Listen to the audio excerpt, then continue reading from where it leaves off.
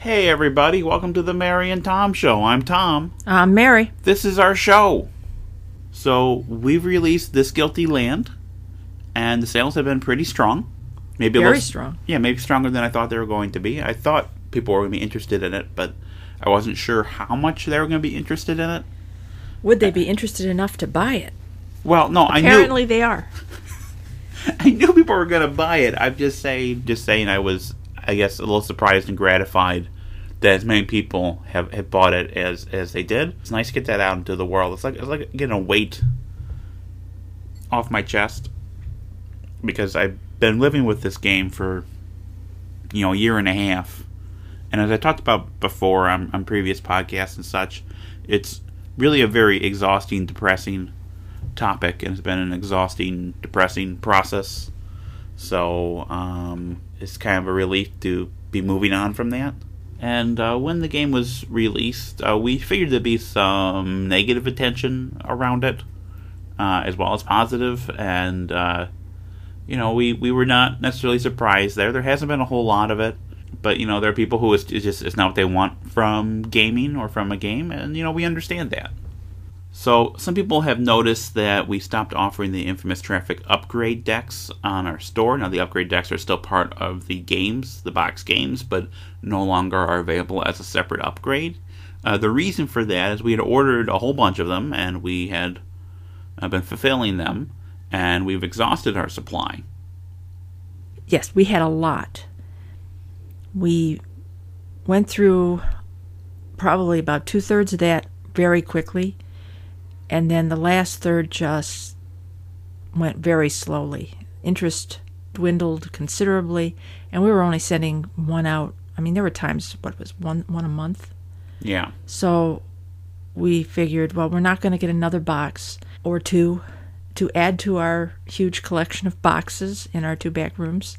It just doesn't make sense for us, because the cards are something that are an upfront cost, to buy another set of cards, buy them in the quantity we need. We have cards out at Blue Panther for the box games that should last for a while for the actual box game orders, but as for offering the upgrade separately, it just doesn't make sense for us right now with the costs involved. Yep.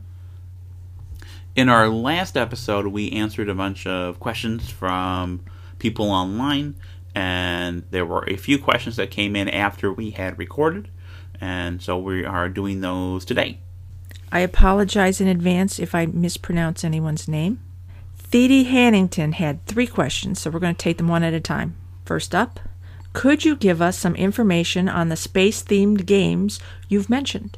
So, the one we mentioned, publicly by name and whatnot, is Fred Manzo's game Escape from Hades, which the art is being done right now, and that's a solitaire game in which you are basically controlling I would call them space merchant marines. Yes. To a degree. And you are going into a space prison, which is a cylinder, so it has its own gravity, which you stick to the outside or the inside, depending if you're outside it or inside it. So it's on 2 maps, and you have the outside map and the inside map, and you're going back and forth, and you're trying to get stuff and rescue a princess and get out of Dodge before your spaceship blows up. So it's a Space Dodge. Get out of Space Dodge before your spaceship blows up. So it's a breaking into the prison, breaking out of the prison game. And that was in development for quite some time, with Herman Luttman doing the development work for Fred's design, and it took us a while to get the right artist, which is Will Alhambra, who did the art for us for Ribbit and Absolutely Aces and Blitzkrieg, and we're really excited with what he's going to be doing. But there's a lot of illustrations on this one, way more than we've done before, and the art budget is 4 or 5 times our normal art budget, so we're hoping this one sells well. There are other science fiction space-themed games, at least one other, that another designer is working on, but we haven't actually seen the game yet. It's still being designed. He's talked to us about it. It sounds interesting. It sounds something we might want to do, but we need to actually get it and see it and play it before we can say yes, we'll do this, or no, we'll pass on this. But I know, we're both big science fiction fans. And Are you? Yes, I am. Don't give me that, Mary. And it's just finding ways to get into that market, because I think the science fiction market particularly, they're usually looking for more luxurious components than what we can provide. We have high-speed hover tank. Yes, we do have high-speed hover tank. I really enjoyed the humor in the in the whole thing. I enjoyed that game. Well, I was like the only person who enjoyed that game. I enjoyed it too. There were two of us. We'll. Okay, I was one of two people who enjoyed that game. We'll see. We'll see what we can do with it. It is on my list. I was actually looking forward to expansions on that one. I was too. No one bought the first one. Yep. All right, what's next? Okay, second question. How is Shields and Swords Ancients coming along? Are you taking a break from Shields and Swords 2 while Ancients gets off the ground, or is something further already in development? Okay, so Shields and Swords Ancients is coming along pretty good. Like, the system, I think, is set. Right now I'm working on scenario design, and I've kind of had to set that aside for a while working on some other projects and getting some games from other people ready. Like, we were getting Horse and Musket ready, and that always creates like this big bottleneck where everything gets pushed back until that gets done. But I'm going to be getting back to it. Right now I'm trying to finish up the next Table Battles expansion, because that'll be coming out sooner. And then I'll be redirecting my focus to Shields and Swords Ancients. As far as the medieval series of games, I have rough plans for the next one, but... Ooh, what's the next one? Well, that'd be the Irish one. Okay, we're definitely going with the Irish one? Probably. Okay. We already paid for Viking illustrations, might as well get more use out of them. Okay. But I can't guarantee that, though. I'm not sure yet, and I'm not sure if that'll be out this year or not. It really depends on what else we have on the docket. We were just going through the list of the games we've committed to publish for this next year. We're already into the third quarter with games listed. So, that might be something that ends up coming, the following year, the next medieval game. I'm not sure. Or it might come out, I don't know. We'll see. When we started... The Irish heritage in me wants this game out now. When we started the company, I figured I would be doing 2 or 3 Shields and Swords games a year. I just get them out, right? And I had, we had 2 out the first year, and then it's been 1 a year since then. But also, other games I've done that are less traditional have done better, so I've been putting my focus on that. Oh, black beans! Mary found a can of black beans. There's packages of 4. Okay. 4 cans. Yes, I have found black beans. That sitting is on the terrific. floor in the dining room. All right. I should explain that we were looking all over the place for black beans because I was making a stew and I needed black beans the other day, and I finally found one lone can. You knew you had more black beans. I knew I had more black beans. And that's the last question from Sadie? Yes, this is the last question from him. When doing research for the upcoming game about Shackleton, do you have any book recommendations for us? So I'm still really early on in the research for the Shackleton game. It's kind of been put aside while I've been working on some other things. I've done some kind of general research, just familiarizing myself with the general story. There was a nice coffee table book with a bunch of the photos taken on the expedition, which really gave me a nice feel for it. And the local zoological institute had a nice exhibition centered around the Endurance, and I spent some time wandering around that, but I have not actually gotten my books on the table and read through them yet. So I will be doing that relatively soon, I think, because I'm just getting some other projects off my plate, and that one will be coming up pretty soon after that. I don't know if that will be one for late next year or if it's more something's coming out the following year. Aww. I'm really looking forward to this one. Me too. I want it to be good. I need time on it. Really, I'm putting more time into the Westphalia game, because that's the next like big game, if that makes sense. Like the next like quote unquote major game. Okay. Next question. Alexander Calatiri asks for information on Roman Republic, Roman Empire themed games. Okay, so we have, I want to say, 3 games that we've announced for next year that have a When in Rome theme. When in Rome, murder all your opponents. That's cheerful. So the first is Antony and Cleopatra, which is a game by John Tyson. It's an operational level game about the war between Octavian and Antony. And we should have that out probably in the first quarter next year. I really enjoy John's approach to operational games, and other people seem to like it too, so we're happy to publish his games there. The other 2 are a couple of solo games. One is my game Aurelian Restorer of the World, which is in that 3-cup kind of system. I'm hoping we'll have that out probably second quarter next year. We haven't gotten the map started yet because there's another project that the artist is working on, but once she's done with that, we'll give her Aurelian. And then we have Stilicho, Last of the Romans, which is a Robert Zaleski game, similar system to his Marcus Aurelius game, but with a bit more bells and whistles. That's it right now for the Romans. There might be more down the road. We enjoy the theme. Okay, our last question is from Wayne Hansen. In your own words, Hollandspiel has been successful. You talk of having a large backlog of designs you would like to publish, so much so that Tom has put off publishing some of his designs to get the others published in a timely manner. Have you considered growing Hollandspiel as a company and bringing in other people to assist in the development of games? This is a good question, and the answer is kind of yes and no. So, we have actually brought on a developer for our Horse and Musket series.